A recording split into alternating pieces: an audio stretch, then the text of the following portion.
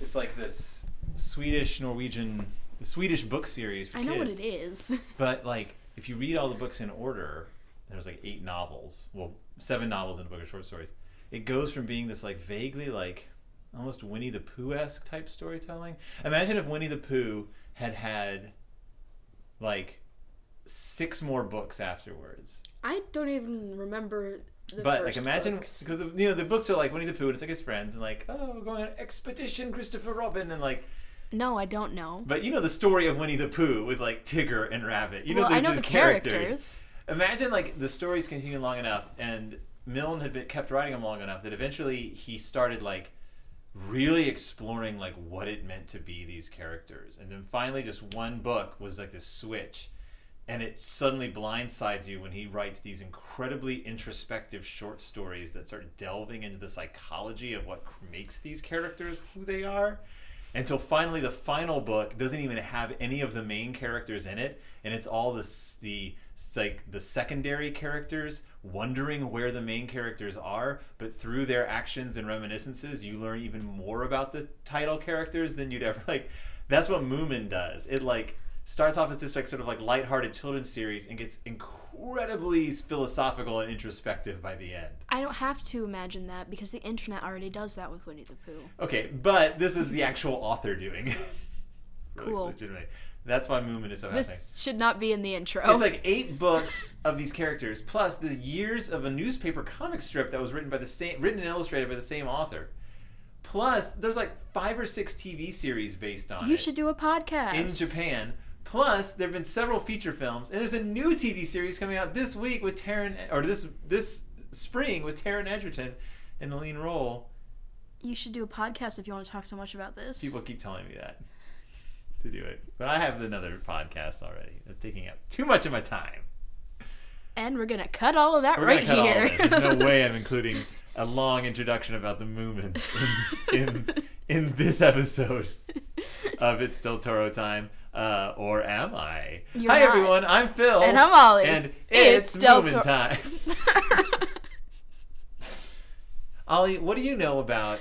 Have we ever discussed on this show the Hollywood Blacklist? No. I think I covered it when I did a brute force Twitter-sode. But roughly, you've probably heard of it. Nope. Hold it still. Back in like the 1950s, when the House Un-American Activities was trying to like ferret out communists from like all walks of life, like it was trying to clear communists out of the country, and it became there was the House Un-American Activities Committee that formed, a legal part of the government that would call people up. You'd get a summons in the mail. You'd have to appear before this committee and admit to being a communist or having been a member of the Communist Party, and then out any members of the Communist Party that you knew or worked with. What if you weren't? What if you weren't? Yeah. Like actually a member of the Communist Party? Then why would they have called you before the House Un-American Activities Committee? Because they're paranoid. And because they were wrong? Yeah. But if they were wrong, they wouldn't have called you in the first place. So when were you a member of the Communist Party? Exactly. The look you're giving me is exactly it. So there were communists. Communism was a major political movement in the United States. Yeah. And there were bad communists. There were Stalinists. There were people who definitely wanted to like sow discord and actually like bring more bad things into American politics. But the House Un-American Activities Committee went way overboard. There was no way to get around them. If you were called up, you were guilty, and you better name names. And if you didn't, you could go to prison. Or, at the very least, have your entire career shut down. And I remember hearing about this happening to someone. happened to a lot of people. Well, no, but like specifically someone. I think it was in AP US history. We covered... Well, in Brute Force, it was a big deal because that movie came out right during the whole, like, thing with the House Un-American Activities Committee. There were a lot of people in that movie and in film noir in general that were who were like a lot of the people who created film noir and like early like noir fiction and stuff were eventually like part of this whole deal because there's an extreme leftist leaning to like that whole like genre. Now in the 1960s, at the late 50s, early 60s, which is where we are now in our movies, That's all kind of falling apart, and people are getting kind of sick of the House Un-American Activities Committee. But there was this thing called the Hollywood Blacklist, where Hollywood was terrified of being associated with communists because it meant ticket sales. Like, America was terrified of communists. If they thought Hollywood was in bed with communists, they would not go see the movies. And so Hollywood itself started trying to ferret out communists. Unfortunately, a lot of the best artists working in Hollywood were extreme leftists who had, if they weren't communists, had at least communist sympathies and had attended a lot of communist rallies. And there was one man who was at the center of all this. His name was Dalton Trumbo, which is the dumbest name, I know. But he was very famous, a very famous author. He wrote a novel called Johnny Got His Gun. Never heard of it. This extreme anti-war novel, a fascinating book. If you ever get a chance to read it, it is fascinating. It's about a man who is in World War I and he gets severely injured and he loses his arms, his legs, his entire face. He loses sight, his ability to talk, and his ability to hear. And the whole book is told. Yeet. The whole book is told from his perspective, as he struggles to communicate with the outside world that he actually has a mind inside this like shell of a body, and it's very anti-war. Rather be dead than be like that. That's kind of the point of the book. But Dalton Trumbo was eventually called before the House Un-American Activities Committee. He wouldn't admit to being a communist. He wouldn't admit to anything. He wouldn't name names, and he was blacklisted, just wiped off the slate of Hollywood. Until the late 50s, and people were like, we kind of want Dalton Trumbo back because he's really good. So what they would do is they would let people on the blacklist write movies under different names. Mm-hmm. And around this time, the novel Spartacus comes out. The author of Spartacus, whose name I can't remember, and I'll edit in right here, Howard Fast, famously wrote Spartacus as a response to all this mess. In much the same way that Arthur Miller wrote The Crucible in response to the House Un-American Activities Committee, witch hunts. Spartacus was written as a response to that as well, just sort of written as this historical novel, or historical novel. Then it came time to adapt it into a movie, and it went through a lot of different hands. Kirk Douglas, our friend from Power and the Glory, Paths of Glory, not Power and the Glory. I was like, you give me this one. Paths of Glory, the Kubrick film we watched, latched onto this and was like, I mean, there's a lot of history to this, but Kirk Douglas helped get this movie made. A huge epic. No director wanted to touch it. They lost some directors. No director. Finally, he was like, hey, I worked with this guy Kubrick on Paths of Glory. They brought in Kubrick. It's the biggest film Kubrick had ever worked on, like $12 million, which is like $100 and some million today. Huge film. I think Paths of Glory was like $900,000. Huge film, and nobody liked working with Kubrick. Kubrick didn't like working with anybody. Isn't that just that's how Kubrick. Yeah. But the big thing about this, you'll always hear about Spartacus, is that they got Dalton Trumbo back to write the screenplay, and that Kirk Douglas was like, not only do I want Dalton Trumbo in the screenplay, I want to credit him as Dalton Trumbo. We're putting an end to this stupid blacklist. I'm Kirk Douglas. I've got the power. I'm gonna end the blacklist. I am She-Ra. And I'm gonna be the hero of American filmmaking. And that is the story you hear to this day. Thanks to Kirk Douglas, he went up to the guard at the studio gates and was like, put this name on your list. Dalton Trumbo hasn't walked through these gates in 10 years. Put him on, and he's going to come here as Dalton Trumbo. And everyone's like, hooray, Kirk Douglas. Come to find out, that's not necessarily how it actually happened. Kirk Douglas kind of like sold that story, and that's the story that he tells. He's still alive. He's like 99 years old. He did a one-man show a few years ago called like Before I Forget or something, like Story of His Life. He told this story a lot. And you know what? You're 100 years old. You're 100 years old. You get to make up some stories about your life. Because you can't remember the real ones. Yeah.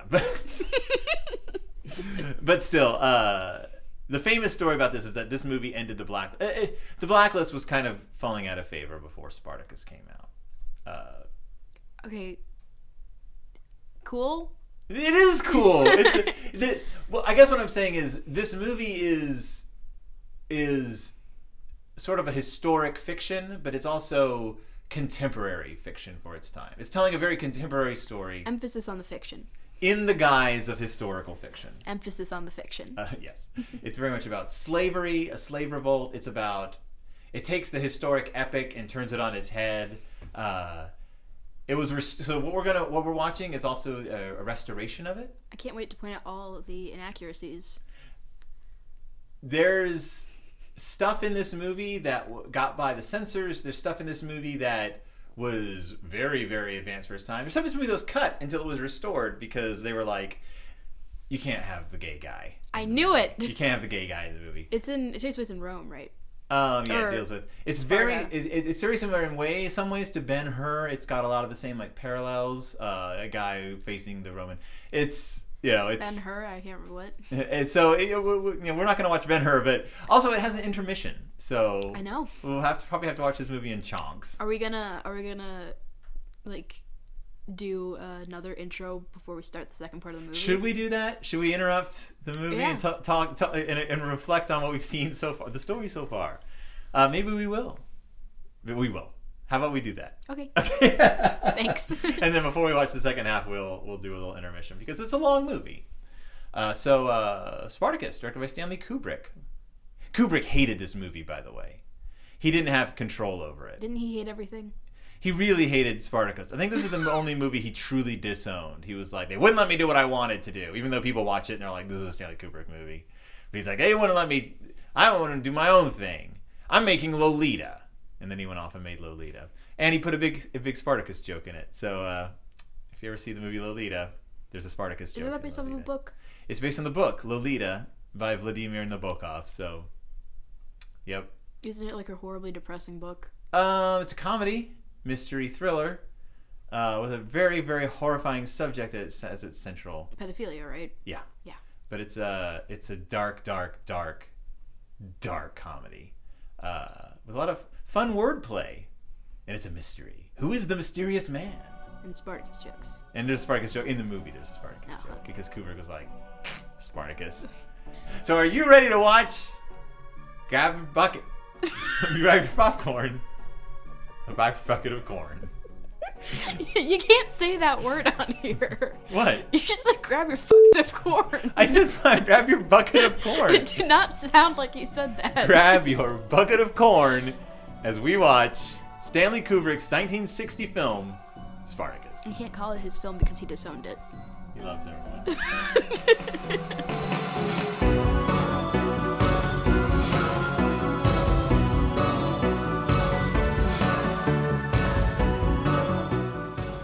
And we're back, and it is intermission time. Intermission for Spartacus. It would have been a good idea if we had to make this like segment like as fast as like the intermission was gonna be. Well, that's what I'm thinking. Like, so this is gonna be like if we went to go see a play, or I guess a movie, and there was an intermission, and this is us getting up and stretching our legs and being like, "Whoo, what do you think of the story? What do you think of it so far?" And you're like, well, I don't want to spend all my like interesting insights now because we're trying to run to the bathroom and we're trying to like eat some concessions and we're trying to like just like shake our legs out. But like let's touch base a little bit and just see where we are in the story so far. And where are we in the story? All right, so we're watching Spartacus, and we're at the intermission. Yeah. And he just had a big triumph over the Roman garrison.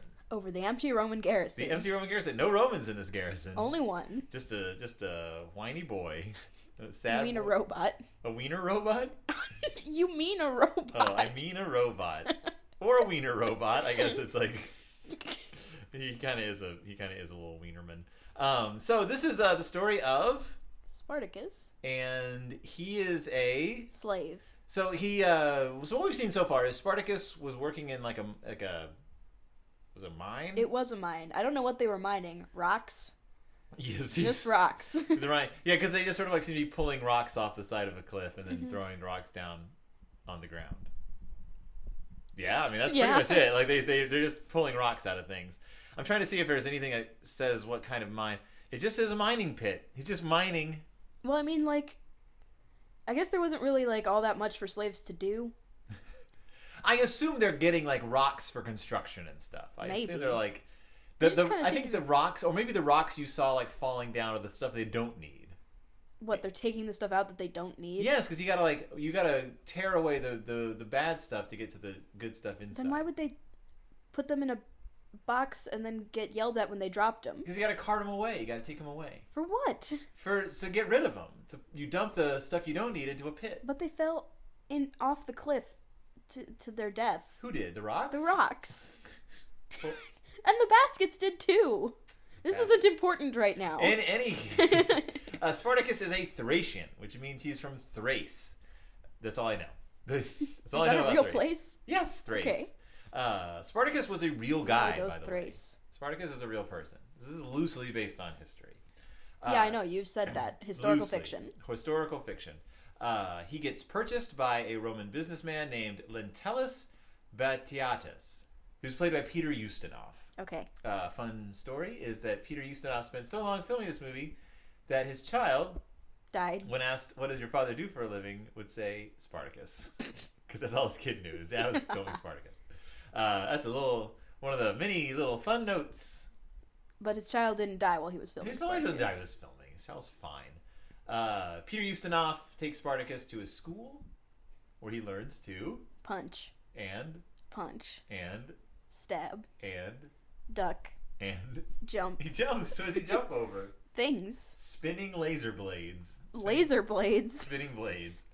What I love about the Gladiator, it's a gladiator school. What I love Yes. about the Gladiator school is that it has lots of wacky contraptions. Mm-hmm. Don't they have wacky contraptions to practice on in World of Warcraft? I No. remember Yeah. in one of the classes I was in, Classes. like the species. Or Oh, whatever. right. Like I had to go there was dummies set up. and Oh, I a had to, troll, yeah. Fight the dummies. Yes, fight the dummies. It's my favorite quest in World of Warcraft. Yeah. So And there's those things like just around the world as well. yeah, there's like a lot of wacky contraptions. There's like spinning blades that are covered in stuff so that you don't get cut until they take the stuff off. And there's dummies. Yep. Dummies to punch. There's also other stuff. Yes. So he's being trained to be a gladiator. The idea is that they train slaves to be gladiators, and then they sell the gladiators to like people who want their own gladiators. Mm-hmm. Is that true? Yeah. Does that happen? You know all about gladiators. I said this movie wasn't about gladiators because I'm an idiot. The reason I thought it was about gladiators, I remembered it being about slaves. I remember it being at a slave revolt. I remember them like, oh yeah, the slaves. I forgot that he was a gladiator. I was like, it's kind of a big part of Spartacus. I was like, oh, so he's a slave, so he must like, and there's like fighting in this, so there must be like gladiatorial stuff. And you're like, no. And I was like, that makes no historical slaves sense. weren't just gladiators. No, but, they're like- also magicians and songwriters. No, but like it was very common for. Also, like it wasn't just slaves that were put into gladiatorial like training. It was also like prisoners and stuff. Yeah. I know a lot. I Latin, everyone. I learned more history than I did of the language, but history is pretty fascinating. But I won't go into that because that's not important right now. So he gets trained by the head trainer is a slave. As a former slave who was promoted to. Yeah. Was he free though? Was he legally a free man? Or I was don't he... think so. See, I think he was still like just like a slave, but now he's like paid to like brutalize people. Mm-hmm. Or I assume if he's, I don't know how it works. His name is Marcellus, and he's a jerk. I do know how it works. And also is the lovely Verinia, Mm-hmm. She's very lovely. who gets sent to Spartacus one eve, Yep, but Spartacus won't do it, because he respects women. and is a Man. virgin. He's a virgin. He's never known the touch of a woman. He doesn't want to That's do because it. he was put into slavery at age And 13. he doesn't want to have his first time be in front of a bunch of leering faces, And which is also, what like- they would be. Essentially rape. Yes. Peter Ustinov wants to watch him do it with Verinia, who's played by Gene Simmons. Mm-hmm. Do you remember what movie we saw Gene Simmons in? Nope. Think back. The lovely Gene Simmons. We knew her from the movie Great Expectations. Oh, right, okay. I was trying to think of the name of that movie. She was in Great Expectations. She played a very young Stella. Mm-hmm. So, yes. Gene Simmons, who I had a crush on when I was in high school. High school. Why are you expecting to know your own personal history? Because she was in the movie Guys and Dolls. I did a song from that once. Which song? I can't remember. Marry the man today. No. If I were a bell. Yes. Yes, that's right. She sings that song. I don't think she actually sings it, though. I think it's dubbed. In any case, even though they don't get to speak much, Spartacus and Varinia end up falling for each other. Because what else do they have going for them? Nothing. Yeah. And so one day, a man comes to visit the school. His name is Crassus. Crassus? Crassus.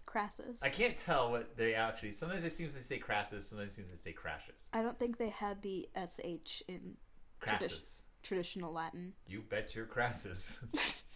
He's played by Laurence Olivier. Do you remember what we saw Laurence Olivier in? Nothing? I'll give you Oh, a wait, hint. is it the that one Notre Dame? No, Nope. that's a different guy. It's a different guy. Did you know that Laurence Olivier was born in Dorking?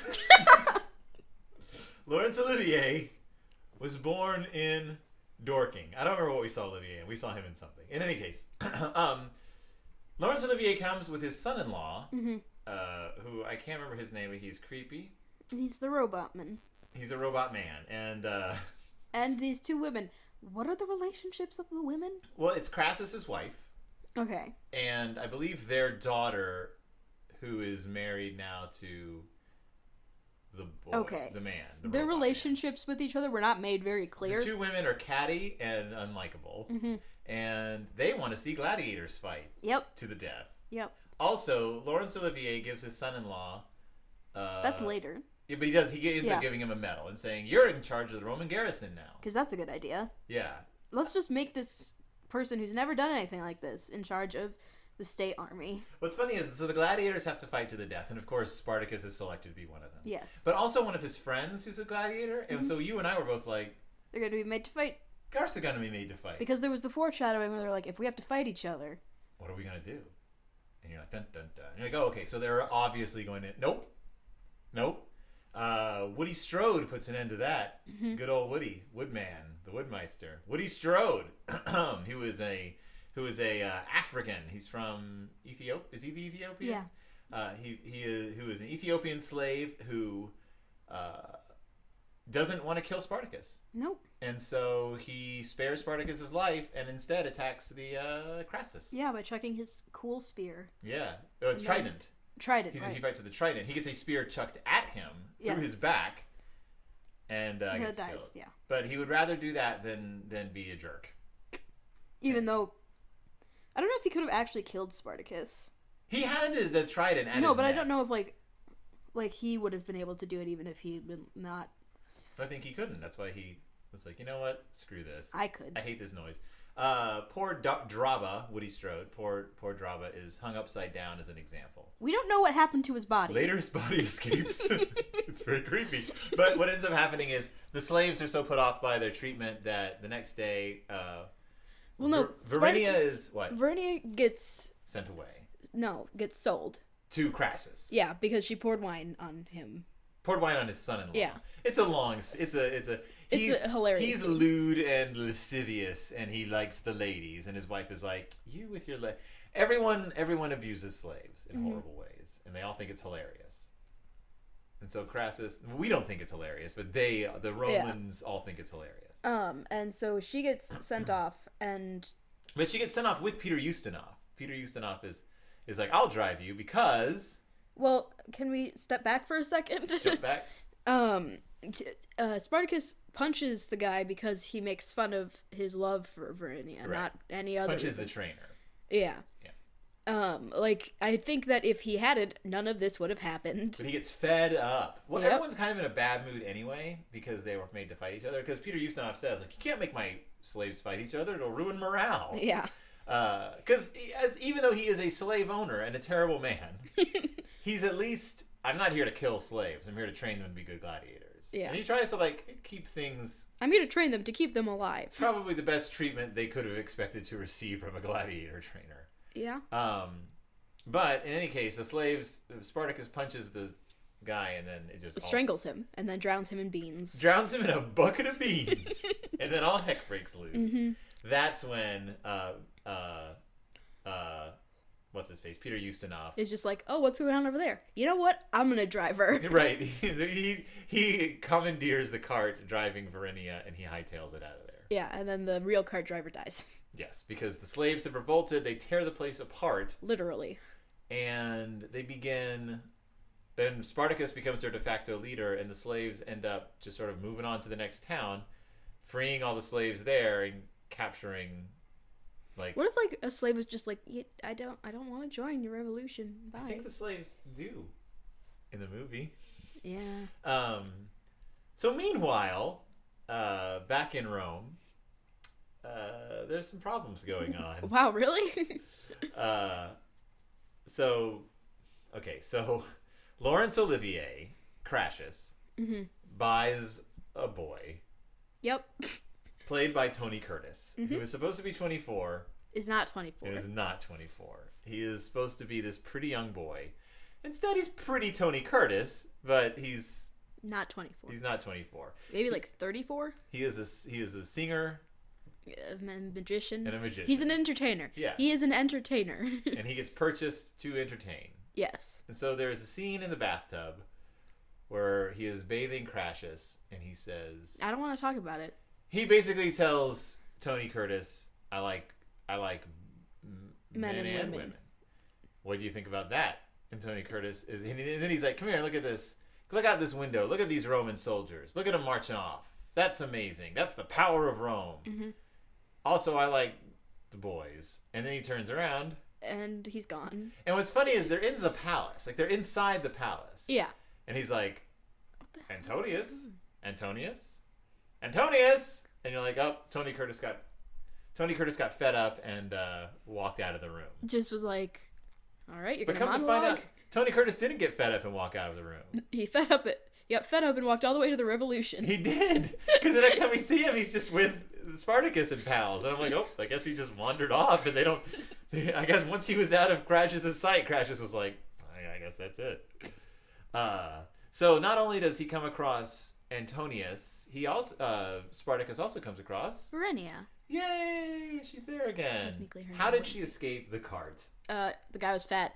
She That's just, literally what she says. She just jumped out of the cart and the guy couldn't chase after her. And it's actually it's the first scene we ever see anybody. Laugh. It is, and you don't notice that you need that until that moment when they're just cracking up about how he couldn't chase her. And you're like, oh wow, like okay, like there is some laughter to be had in this. And then there's love. and a feisty old lady. Yeah. It's my favorite character. Yeah, it tells about the feisty old lady. The thing about this movie is that you can't understand what anyone's saying half the time. The sound is very weird in this movie. Like sometimes it's crystal clear and people are speaking, but other times you're like, what? And from what I heard when they did the restoration, part of the weirdness of this is, if I remember correctly, the way it was originally recorded was strange. It was regular for its time. Mm-hmm. The movie was filmed in stereo, and the way they used to do it was like, it wasn't like they do stereo now, where like all voices are in the center and then the sound effects are just sort of like around you and off to the side. Yeah.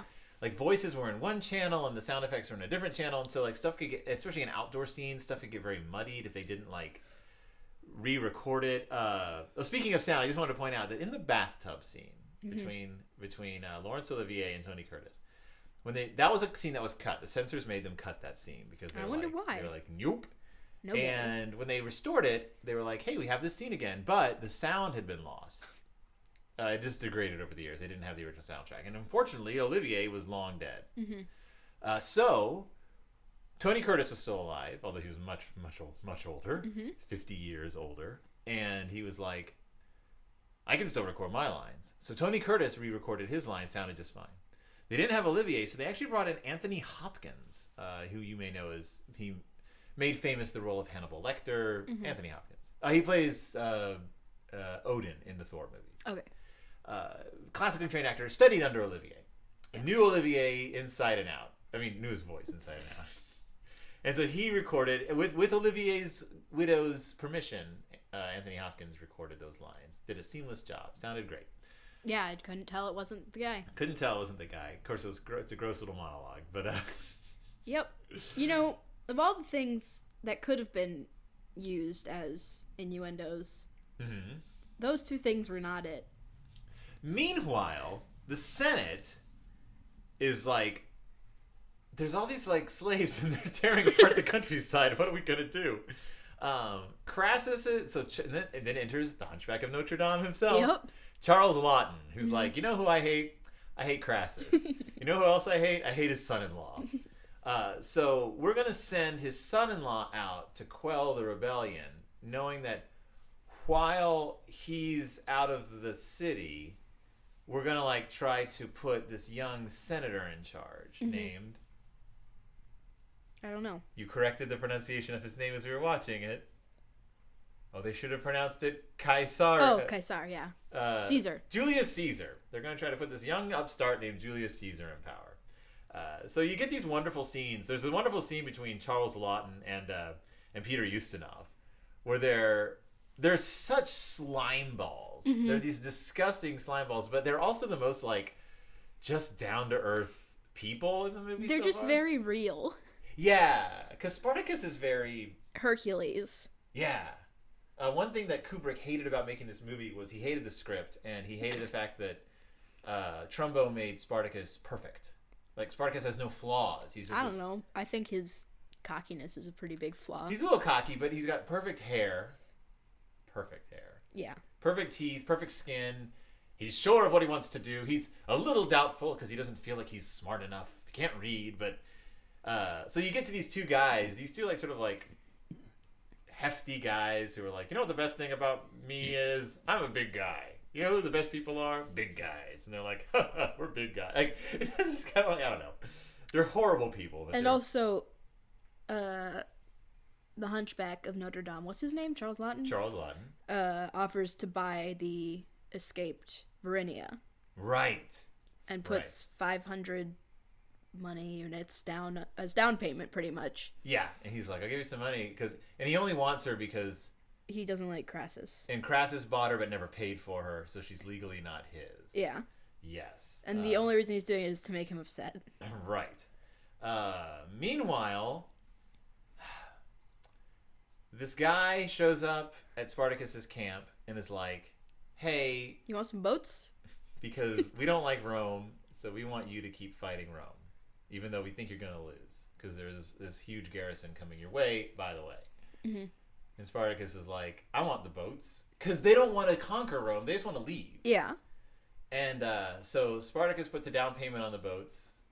Of treasure. A treasure. A whole chest of treasure. Mm-hmm. Which the guy clearly is just... Which, first, there's this weird thing like, oh, well, it's going to be 50 million units of money. I say units of money because I have no idea what they're saying, what they're calling the money. You don't have that much. And Spartacus is like, but we do. And opens his chest. Just full of treasure. The guy's like, treasure. And it's like crowns and jewels and gold. Where did they get that? Well, every time because they've been sacking all these cities.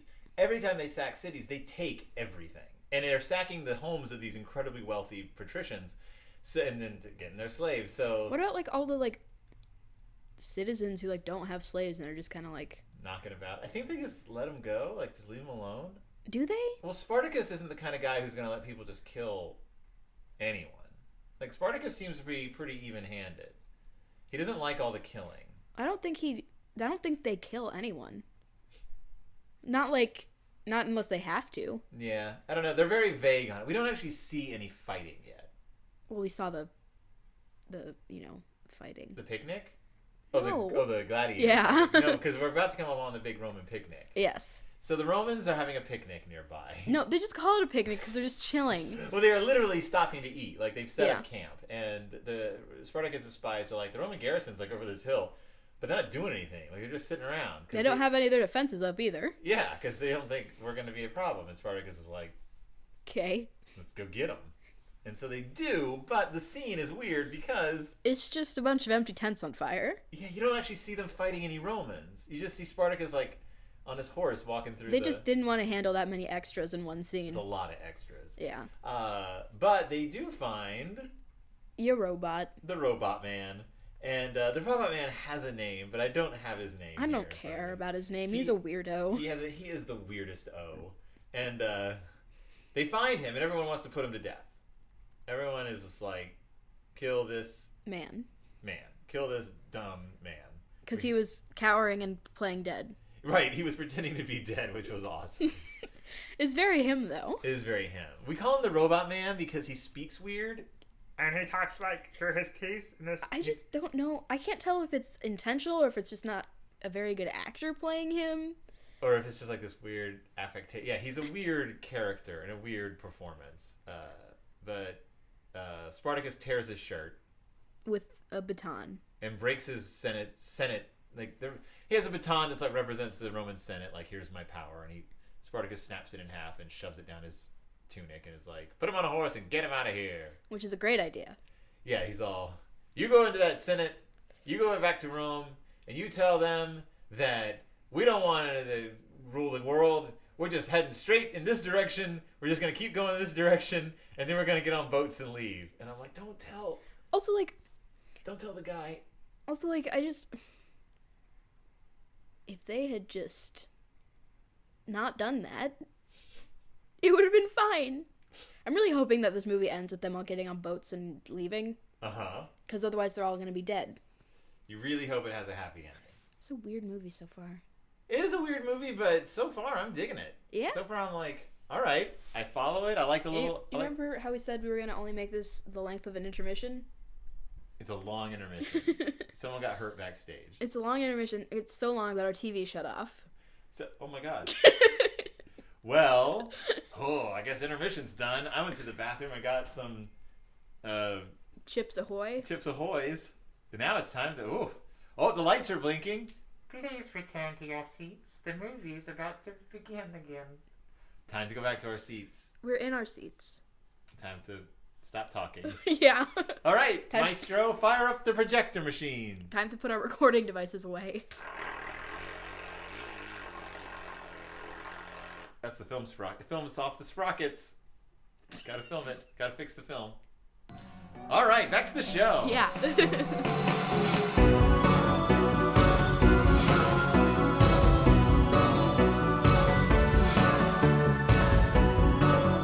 Okay, so you're saying that we watched... When we recorded last time, we hadn't watched to the intermission yet? No, that's not what wait. I'm saying. I'm saying that we watched the intermission, but we could have gotten to the intermission in our previous watch period because it only took us 2 minutes of movie watching to have to pause the movie and then record for the intermission. Wait, that's right, because we had stopped watching it, and then we watched a little bit more, and we're like, we'll watch until we get to the intermission, and then we'll record, but that's what it was. And then we were like, and then I'm confusing getting to the intermission with all of our attempts to get to the end of a chapter, which was always like either like, we're almost to the end of this chapter, but then it was like 10 minutes to the end of the chapter, or it was like, we're how much, and then it was like right at the end of a chapter. Speaking of which, this Blu-ray is The worst. to get around. It's the worst. It's partly because of the terrible menu. It's the worst. The opening menu is just like sound. It sounds like a Lego video game. Yeah, every time you push a button, it goes like. That's just not what it sounds like. Doesn't it? Like. I thought it was more of like a Lego like clicking sound. It makes this like little like sound like I don't need like a that. video game sound. Yeah, like it's ridiculous. It sounds like the opening of a Harry Potter video game, Lego. And it doesn't help that like my Lego Blu-ray video player game. has like this like. If you push the wrong button, you're going back not to the main menu. You're going back to the Blu-ray player menu, and you have to turn your Blu-ray on all over again and go through like the setup and here's the Blu-ray logo, and then like the whole like animated intro. And It wouldn't have been so bad if we hadn't had to pause the movie 600 Right. times last time. so this movie took us a while to get through, just because time is at a minimum here, and it's a long movie. Mm-hmm. Our last little jaunt, we were like, all right, how much time do we have left? And it was like an hour. Like Yeah. I was like, oh my gosh. I was like, we only have like 20 minutes left. And nope. No. Got a solid hour. So when we last met our heroes, there was a conundrum. There was a big how do you do? Did Act 1 end with the routing of the Romans, with him defeating the Romans in battle? Yes. Well, Okay. with him defeating the Garrison. empty camp. Yes. We never saw any of the bodies. We never saw any of the enemy. We just saw The man. like in them striding through. And then that's how it ended, though. Yeah. And then Act 2 picks up with the humiliation of what's his face, the robot man. Who we never see again after that. Yeah, he gets the young guy who was leading the garrison, robot man, Mr. Android, is shamed in front of the Senate. Yeah. It's the Senate, Yeah. right? And he's not executed though. No, he's exiled. Yes. It's such a weird scene for me because he doesn't seem to be reacting in any negative way to the humiliation. That's because he is a robot. Don't ever forget that. Our man is a robot. In fact, he seems like he's like, "Oh great, I'm exiled. Fantastic. Get me the heck out of here." Did we ever figure out what his name actually was? No. Did we ever figure out which character that was? Nope. So here's the thing with this movie.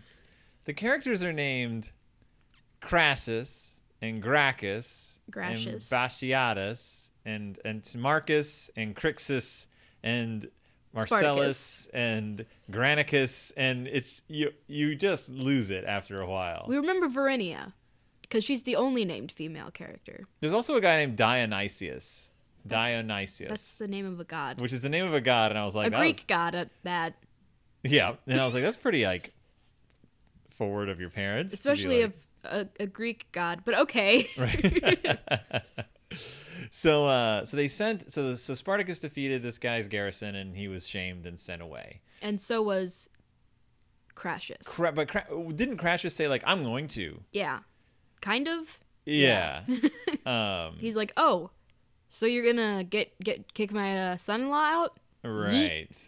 So, okay. Okay, can I just pause for a second and say it took me until the end of the movie to figure out who the good guys and the bad guys were and what was actually going on. Well, it's because there's three groups. There's the slaves. And also the audio, just in some scenes, Some of the dialogue scenes were like, what are you saying? I don't know if that's my TV or the mix or what, but my thing is set on prioritizing vocals. And there were just some scenes where it was like, and if you turn it up loud enough to hear their voices, in the next scene, it's like, so there's the slaves who revolted and are led by Spartacus. Yeah. There's the Romans who are on the side of Crassus. There's basically Crassus's side. Mm-hmm. And then there's Gracchus, who is played by Charles Laughton, Yes. Hunchback of Notre Dame, who is trying to keep Rome from falling to a dictator. right. And Which is a noble enough cause. right. His protege is young Caesar. Is young Caesar. And now what does he do? He's like, "You know what, Caesar? How about you just take over the Senate?" I don't actually quite understand. Doesn't he put Caesar in control of the garrison? No, because the other guy gets put in control of the So Crassus is like, Crackus. I put this guy in charge of the garrison, so it's my shame as well. So I'm leaving. Gracchus is like, you'll be back. And he does come back. But we weren't sure how and when. And why? Gracchus puts Julius Caesar in charge of Something. things. But then Julius Caesar goes over to Basically what happens Crassus's side. is Caesar is mistakes Crassus's pride and hubris for nobility and just cause, right. and starts supporting him instead of Gracchus, who's like, "Well, yeet." Yeah. So okay. Okay. They're afraid that Spartacus is going to attack Rome. No, they know Spartacus is going to attack Rome. But Spartacus has no intention of attacking Rome. He wants to get on his boats and go away. No, he's definitely attacking Rome. No. This is after we find out that or is this before we find out that the boats are the boats? This is before we find out. Right. Because what happens is he's like, we're going to go to this port town. We've hired this guy to get us some boats. And then we see him hire them. We're going to they gave him the gold. Mm-hmm. And now we're heading to this port town to get our boats and go away. Rome isn't scared that they're going to attack Rome. They just don't want them to get away. They don't want them to get away. Yeah. They discover that they're going to be routed. Mm-hmm. And also that the boats are not a thing. Right. So the boats are no longer there. They get down there, and then and Spartacus's contact is like, Nope. don't have the boats, sorry, dude. And he's like, what? He's like, yeah, change of plans. Because I found this out because Crassus bribed the Sicilian pirates as well. Right. There's pirates involved in this, We too. never see these We pirates. don't see any pirates. But they're there. So Crassus, Which one? Crassus bribed the pirates, so they're out of the picture. Maybe you should just call Gracchus's character Charles Lawton. Yes. So Hunchback of Notre Dame. So Crassus bribed the pirates. So, but what's happening is the Spartacus realizes that they're going to be there's a bunch of people coming up to attack them from one side, Pompey. and a bunch of people coming up to attack them from another side. Can't remember the other one. And there's nowhere for them to go Except for to Rome. back to Rome, which is what the Romans want because they'll kill them. They know that with the Roman garrison, they can destroy. Oh, and did we mention that Verania is like 6 months pregnant now? Right. She got preg. So. And there's a really cute scene where they find out, and it's just cute. Yes. It's cute. So we've got this situation here. Crassus now has complete power over the Senate. Over the army. He's basically Darth Vader at this point. I mean, yeah, I guess. He's basically Darth Vader. Is this Star Wars or Spartacus? No one knows. Star-Warticus. Spart Wars. Well, it is. And meanwhile, Julius Caesar is basically just a hunk. He's just there. He's just a hunk. Like, he's a hunk. We see him in one scene where he betrays the Hunchback of Notre Dame. Mm-hmm. But it's like the filmmakers were like, if audiences take away nothing else from this movie, please let them understand that Julius Caesar was a tanned hunk. Because that's pretty much all you see of him is just him being, he's very quiet, kind of dopey, and he's a hunk. And then he gets stabbed horribly to death. That's later. That's in the sequel. Spartacus 2, The Death of Julius Caesar. But Spartacus is like, hey, there's no way we can defeat the Roman garrison. But I've got all these women and children here, so we may as well all die fighting. So he gives like a rousing speech to his friends where he's like, look, we either die as free men or as slaves. Or as slaves. That goes for all the kids too. And they're like, I guess that makes sense. And all the old people. And so everyone grabs a sword or a stick or just makes fists with their hands. They also somehow all get armor and shields, but no pants. Yes, they are all well shielded and well armored, but they all are just... Which is the dumbest... I have so many problems with that. Naked from the waist down. I have so many problems with that because the legs are like the weakest part of the body. Like to get hit in, you get hit in the legs, you're incapacitated. My legs are pretty strong. Like, you lose an arm, you can fight with the other arm, whatever. You lose a leg. Is that how it works? You lose a leg, you're all done. Over. So let's talk about the size of this army, because there's like a lot of people. Yeah. Like if this was modern times, they would just do it with computers. But these were real extras. That we had to sit through and watch all of them walk. All of their formations. Mm-hmm. And it was long, but I also found it kind of fascinating. Yeah. Just like, wow, look at that. Like, and also, is this how war was? Yeah. And so here's the Romans, here's the Spartacuses, and the Romans are coming. And we did get to see a great moment where the Spartacus people lit logs on fire. Okay, so explain what happened here. So the shields started advancing on the slaves. Mm-hmm. At first, they were in kind of a standoff, like who's going to make the first move. Obviously, the Romans, because they got impatient. And all these shields started like coming up this hill with their shields out. And Agents of S.H.I.E.L.D. When somehow, somehow, Spartacus's gang got a bunch of giant logs. Set them down on top of this hill, managed to make them not roll down the hill. No, they had them on ropes. Oh, that's right. The logs, it had one man on each side with a rope. And then they got a can of gasoline? Fuel, yes. Somehow. And accelerant. Lit them on fire and just started running with them. And they started running with their burning logs, and the Romans with the shields.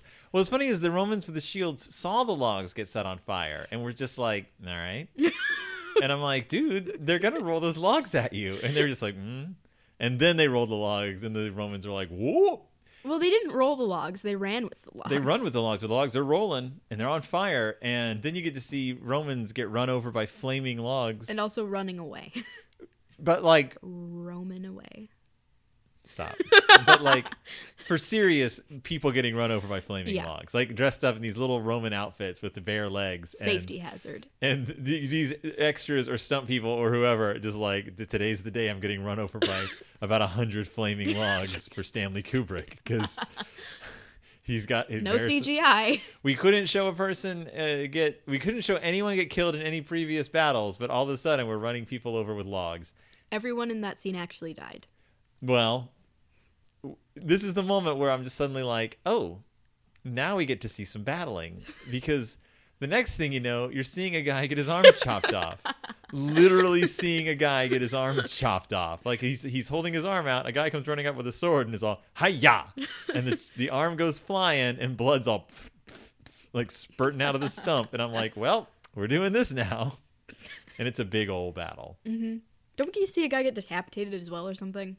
You get to see a lot of people getting chopped and stabbed and blood going everywhere. Oh, and then also the other two armies come and start killing the slaves as well. That's right, because there were the two other armies coming. So I think that if sucks. those two other armies hadn't shown up, the slaves would have been fine. They may have had a chance. Yeah, they may have had. Well, because they were owning the Romans, right? Like at the beginning there until the other two armies showed up. Yeah, so they were lucky. They got lucky.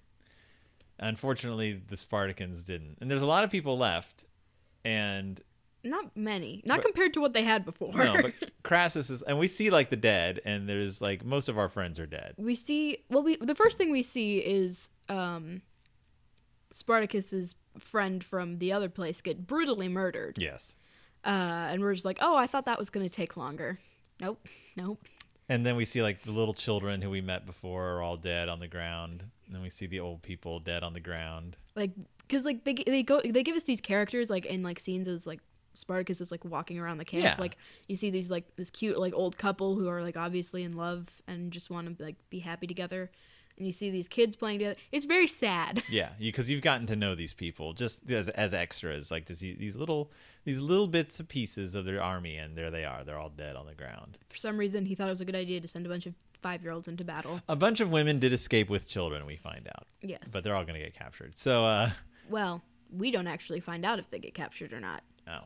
The big thing though is Crassus wants Spartacus, Mm-hmm. and because he's been hearing about him, and they're like, "Oh, you knew him, like you saw him fight," and he was like, "What?" And so he gets because Peter Ustinov Yeah. back, and he's like, "I want Spartacus." Who is Spartacus? And that's when Peter Ustinov's like, "You saw him fight," and he's like, "I don't remember. I just remember the African guy."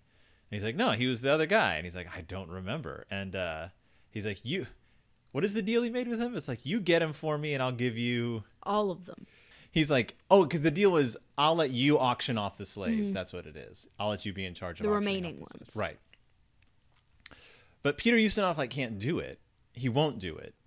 Something weird is going on. He won't sell out Spartacus, not for moral reasons. I think it's for moral reasons, but he disguises it as like business reasons. Mm-hmm. But it's really vague. But he won't sell out Spartacus. So we get the famous "I am Spartacus" scene, Mm-hmm. which is where Spartacus is like, "I'm Spartacus." Well, no. First, it's what? I did that wrong.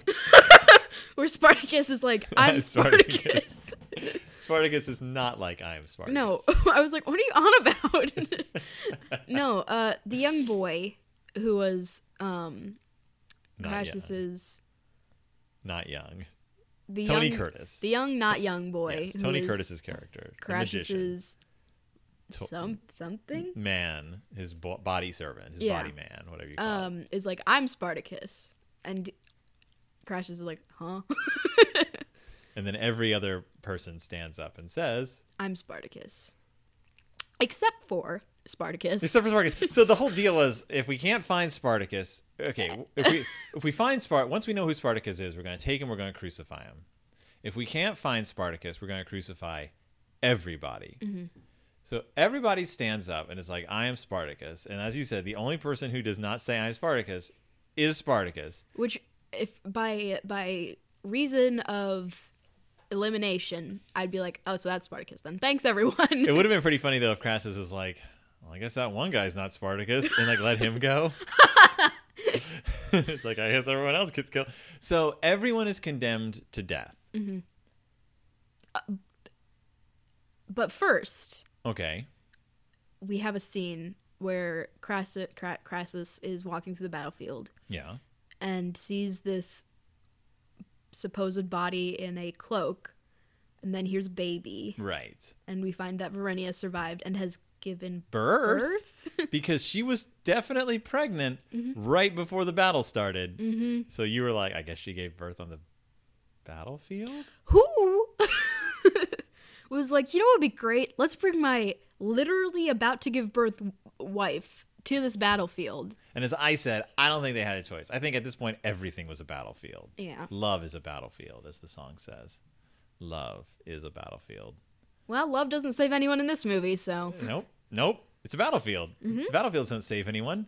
They slaughter people. Except Vinia and her baby. What did you just call her? Vininia?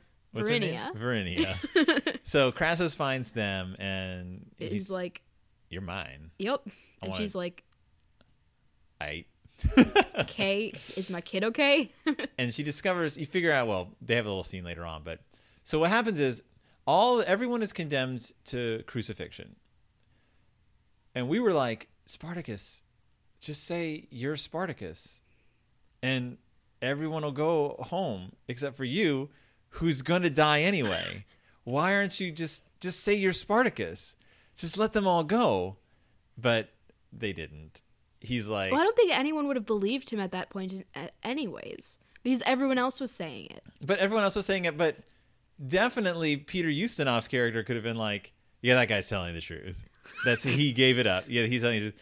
They're all acting as if, like, all of a sudden Spartacus doesn't seem to have any, like, feelings about his men living. I guess his idea is, like, they all want to die, I guess.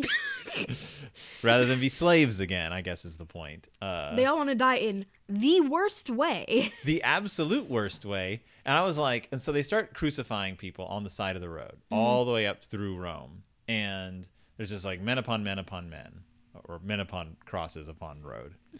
And I was like, they must be just tying their hands Nope. because that's like such a hard job. But then we hear a guy getting crucified off screen, and it's definitely not tying ropes to his hands. Nope. So, But we do get a scene where Crassus sees his former servant and is like, save him for last. And Spartacus is just like, huh? yeah. And then he's like, also him. Yeah, it's really weird. And Verinia and Crassus have a scene. Which is the creepiest thing. But she's pretty awesome in it. She's pretty dope. She basically calls him out and is like, you're scared of that. You're scared of Spartacus. And you want me, because he's trying to be cool at her and like give her stuff and make her be happy. And she's like, no, you just want what Spartacus has. Because you're afraid of him and you're afraid of this guy. And she just totally takes him to the mat. It's a pretty nice scene. She just roasts him. She drags him.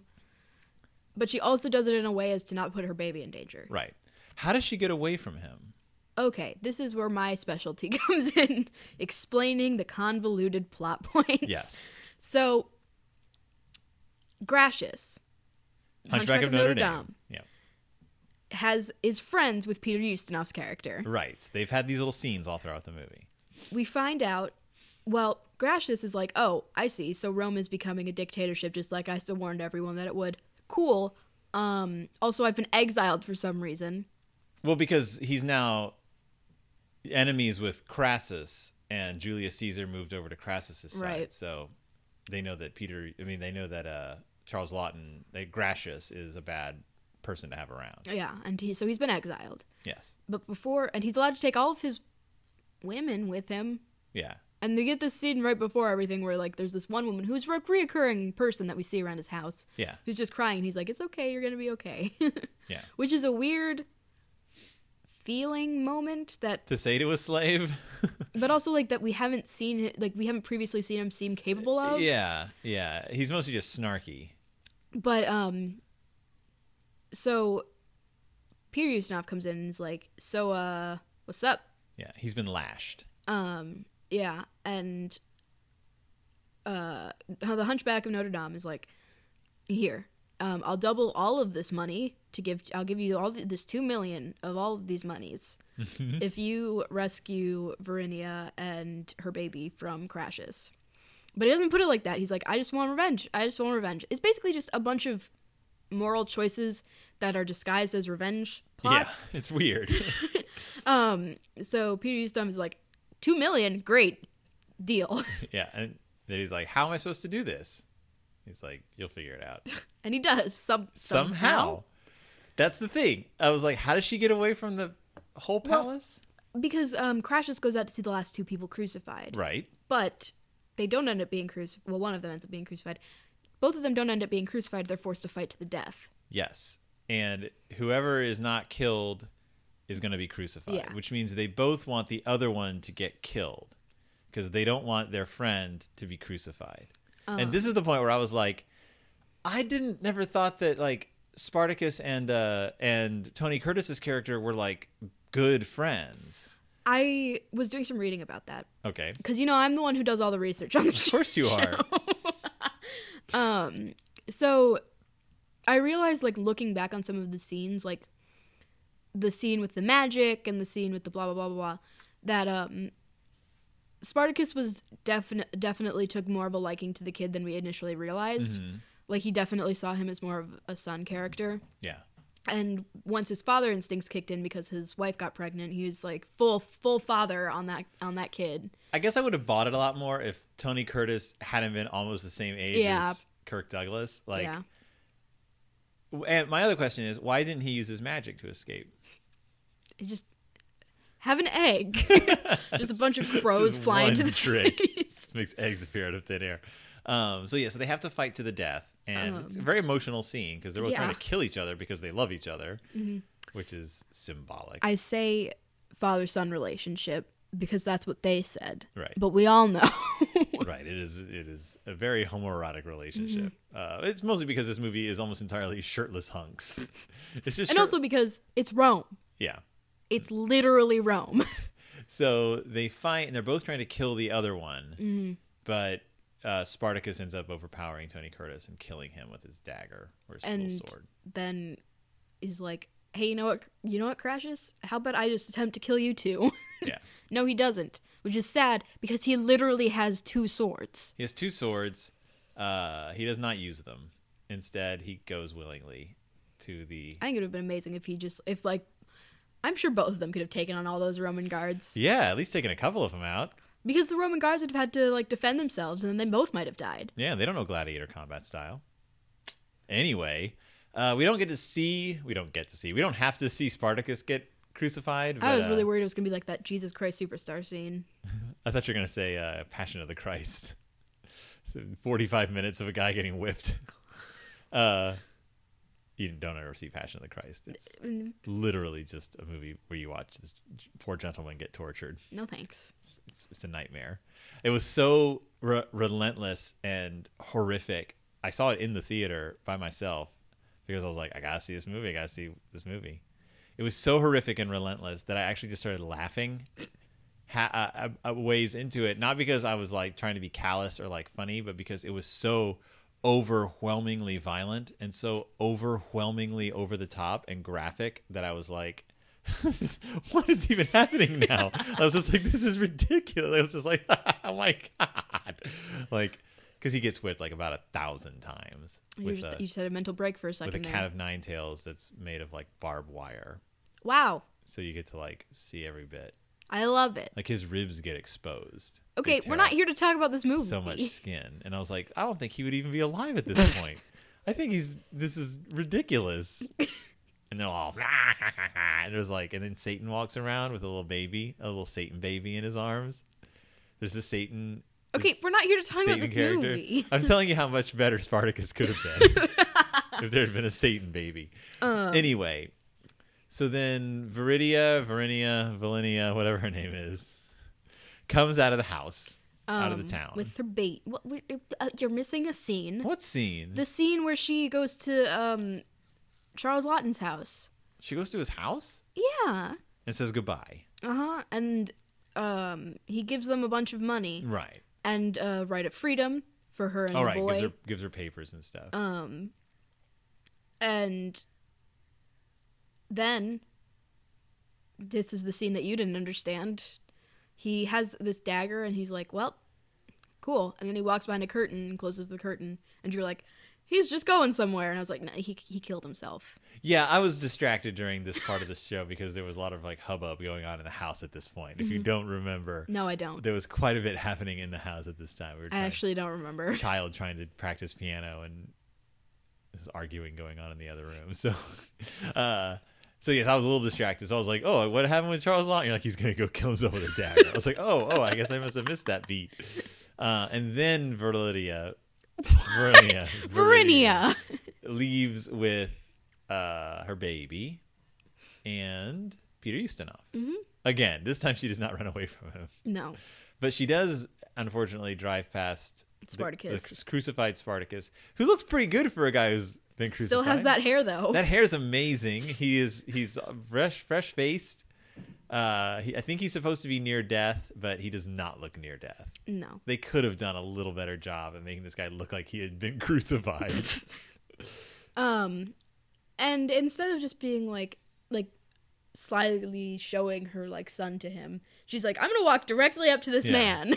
Look at your son, Spartacus. And then she's like holding onto his feet like, no. Fortunately, Peter Ustinov's like, we've got to go, and you are making a scene, and they're going to know that you probably know who this guy is. Somehow they don't see her do this. But she's all, look at your son, and Spartacus is awake enough that he can see his son, and she's like, I love you, Spartacus. Your son's gonna be a free man. Yeah. And then they drive off in their little cart. And Spartacus dies. Presumably. No, he dies. Like after he sees his son, his eyes close and he's dead. Well, we don't know that. You can't hear his heart. I do know that. He stops breathing, he's They dead. should have a guy walk by and look up and go, he's dead. They should have a guy walk by and look up and it's actually Spartacus. Oh my god. And he looks at the camera and he winks. And then he just walks off after the cart. Or Spartacus dies and you see the cart go off in the into the distance, and then you hear Peter Ustinov go, oh my gosh, she and the baby just died all of a sudden. And then it says the end. Just so the audience is like, every good person is dead now. I don't think that Charles Lawton was a bad guy. They were all slave owners. They were. Like, they were in that weird position where, like, as nice as these people are, one guy is a slave trader, and these people were slave owners, so it's not a good look. Morally gray.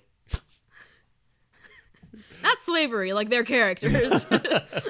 For who they were, which was Romans at the time, Roman citizens, they tried to atone for some of their past crimes. And then the guy killed himself. But Peter Ustinov was a guy who sold. Yeah. But even then they tried to make him like the nice slave driver in the beginning, because like he didn't make his gladiators fight to the death. He wanted it to be. He just sold them to other people so they could fight to the death. He wanted it to be a happy gladiator school. There's no such thing as a happy gladiator. Like he was like, I'm trying to be a nice guy, and I was like, So. To be fair, Charles Lawton did write freedom papers for Verinia and her baby at the end. No, that's what I'm saying. He tried to atone for some of his like shenanigans early on, and Peter Ustinov's character is just like, you give me a bunch of money, cool, I'll do it. But it is that thing where if you know anything about history, you know, like, well, Rome is about to become just a full-on dictatorship for a while, and this is not going to end well. And then someone's gonna get stabbed to death. We know that the slaves do not win their slave revolt. No. It's the Rogue One of classic Hollywood movies. It's such a sad movie. It's like, oh, well, we know that these people aren't going to stick around because they certainly weren't talking about any of them in later films. Yeah, but not every single person died in this movie. Verinia and her baby escaped. That's true. Well, Darth Vader lived at the end of Rogue One. Yeah, but Darth Vader's not a good guy. Princess Leia lived. That's true. Except for later, like not You that get long to later, see- she actually died. You get to see the creepy Leia ghost robot turn around and go, Hope, at the end of Rogue One. Nope. And her mouth does a weird thing. She has I don't remember the Rogue One movie very well. Superman mouth. Was that after she died or before? After, right? I don't know. Time collapses in on itself when you hit a certain age. She's not dead yet. She's going to be in Not Princess Leia. Well, I know that. She's going to be in I know that Carrie Fisher is dead. I know, but was Rogue One made before she died or after she died? After? I don't remember. Time collapses in on itself when you're an old man. So anyway, If the Spartacus. Doctor can keep time straight, you can too. Spartacus. 1960. Sparta cussing you out. So yeah, that's the end of the movie. Everyone hated working on this film. I wonder why. Everyone hated it. Kirk Douglas hated it. He hated working with Stanley Kubrick. Stanley Kubrick hated working with everyone. Yul Brynner apparently was planning to make his own Spartacus movie at the same time, but decided not to because there was another Spartacus movie going on. I liked Verenia's character. Yeah, no. One thing that Kubrick hated about this movie was that he hated that Spartacus was kind of a flawless human being. I think we talked about this earlier, and I do think that like Spartacus just kind of stayed this flawless guy up to the end. But I think that's okay for the story they were telling. Like I think his character. I don't think he stayed flawless until the end. He let all of his people die. For me, that's not flawless. That's letting all of your people die. Well, yes, but you know, like as far as like just like as a character, he's a little blank, like a little bland. Well, yeah. But I think But, like- I think that's the kind of movie we're showing. What Hollywood main white guy isn't a little blank? Well, I guess what I'm saying is like his character's not supposed to be that interesting because he's more of a symbol. Like he's the symbol of freedom. That's what I was thinking. I was like, why don't they just say Spartacus was never a real man? So for the I'm Spartacus and Hail Crassus chants, they had 76,000 people in a Michigan State Notre Dame football game. They like the crowd there, their crew, the film crew went to this football game and just said, everyone yell Hail Crassus, Hail Crassus, Hail Crassus, and then everyone yell I'm Spartacus, I'm Spartacus, I'm Spartacus, and they recorded that. 76,000 voices. That seems like overkill. 8,000 soldiers from the Spanish infantry were used as the Roman army. They had to build special big towers for Kubrick to direct from, so that they could get those high up shots of the whole So army. that he could feel like a god. They had to cut almost every single battle scene except for one because the audience was too like, nope. And each extra in those battle scenes, the hundreds upon thousands of extras, was given an individual number so that they were always laying in the same place as corpses from day to day, so that there was complete continuity. How much did they get paid? Not enough.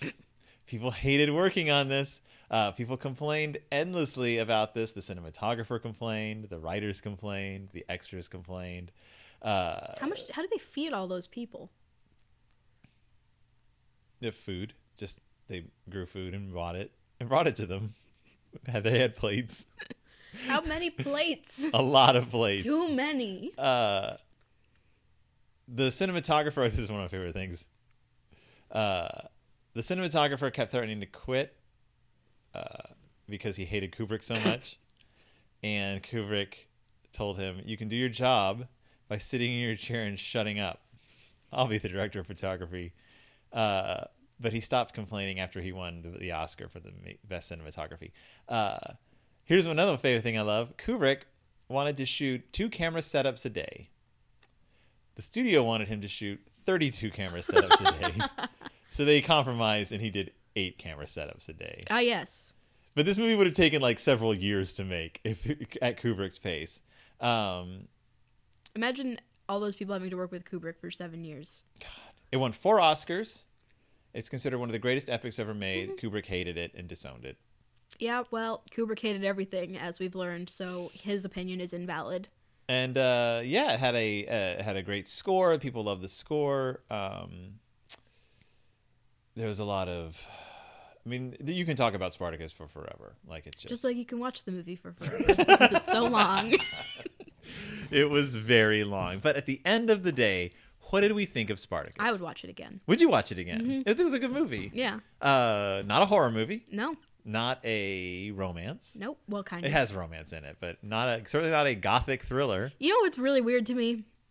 The fact that Verenia falls in love with this man because he's the only woman. He's the only man who's like, you know what? I'm just not going to rape you. I mean, I guess there were not there were pretty limited choices back then, but still. Yes. Is it any okay? So as to what Guillermo del Toro liked about this movie, we covered it basically in Paths of Glory. It was the same reasons he liked. He chose Spartacus and Paths of Glory together. They had to do this whole thing. I think for Criterion.com, they did this whole thing where like he had to find pairs of movies that complemented each other. Wait, what? Guillermo What does del Toro. Criterion have to do with this? Criterion's website. They did this thing where they got great directors and asked them like do like double features that go together well. And for this double feature, he did Paths of Glory and Spartacus. Because he's like, they basically show Kubrick commenting on war from two different kind of perspectives, but like kind of showing the same thing in two powerful performances by Kirk Douglas and like this very auteurish. I don't know. I thought Paths of Glory was a lot more stylized. Like it was. I thought Paths of Glory was a lot more boring. Really? I love Paths of Glory. I think it's a great movie. I If I just had felt to- it was a lot more boring. If I had to watch another one of these right away, I'd probably pick Paths of Glory, but I would definitely watch Spartacus again. Well, if you had to watch another one of these right away, you'd definitely pick Paths of Glory because we haven't watched that movie in so long. It has been a while. So, there we go. There's the answer to that. I have to grab something real quick for my little. What? Okay. Huh? I had to just double check something before I talked about getting this on home video. There are two versions of this available on Blu-ray.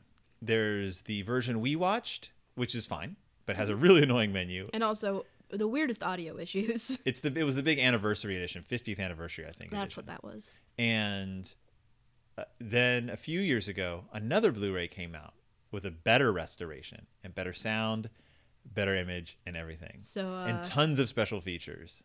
Why didn't we get that one? It's like $1 more. Why didn't we get that one? So make sure you get that one. It's the Blu-ray digital HD release, and you get like a digital copy of the film that you can watch anywhere and all that. So if you're gonna watch Spartacus and you don't just want to like buy it digitally, if you want to own a physical copy of it, that's the one I'd go for. But even then, the version we saw, even though the sound was a little wonky at time, looked fine. Oh, yeah, it like was it looked fine. I only had to look up the entire plot Yeah. to figure out what was going on. But and who knows? Maybe it was my sound. Maybe if I'd had a good sound setup or a good sound bar or something that could isolate the voices, who knows?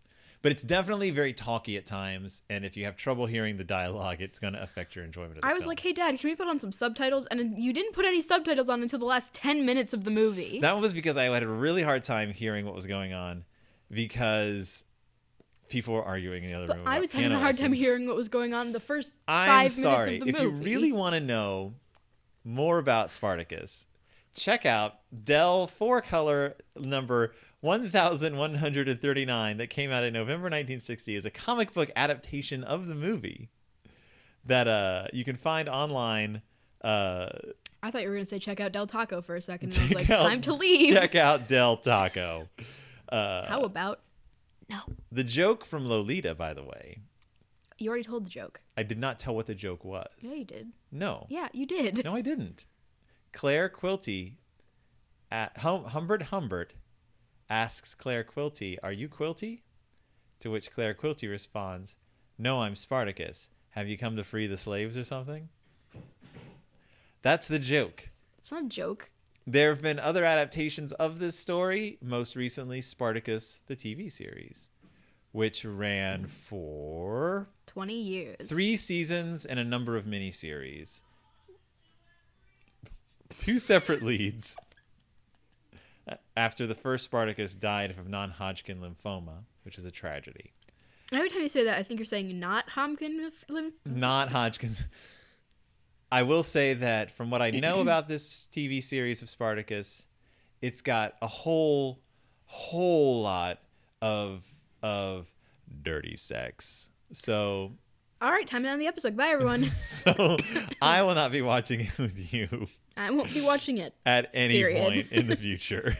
I looked it up and I was like, oh, it's one of those shows. It's one of those Game of Thrones was popular shows. Game of Thrones is popular. But like it was like, let's make our own like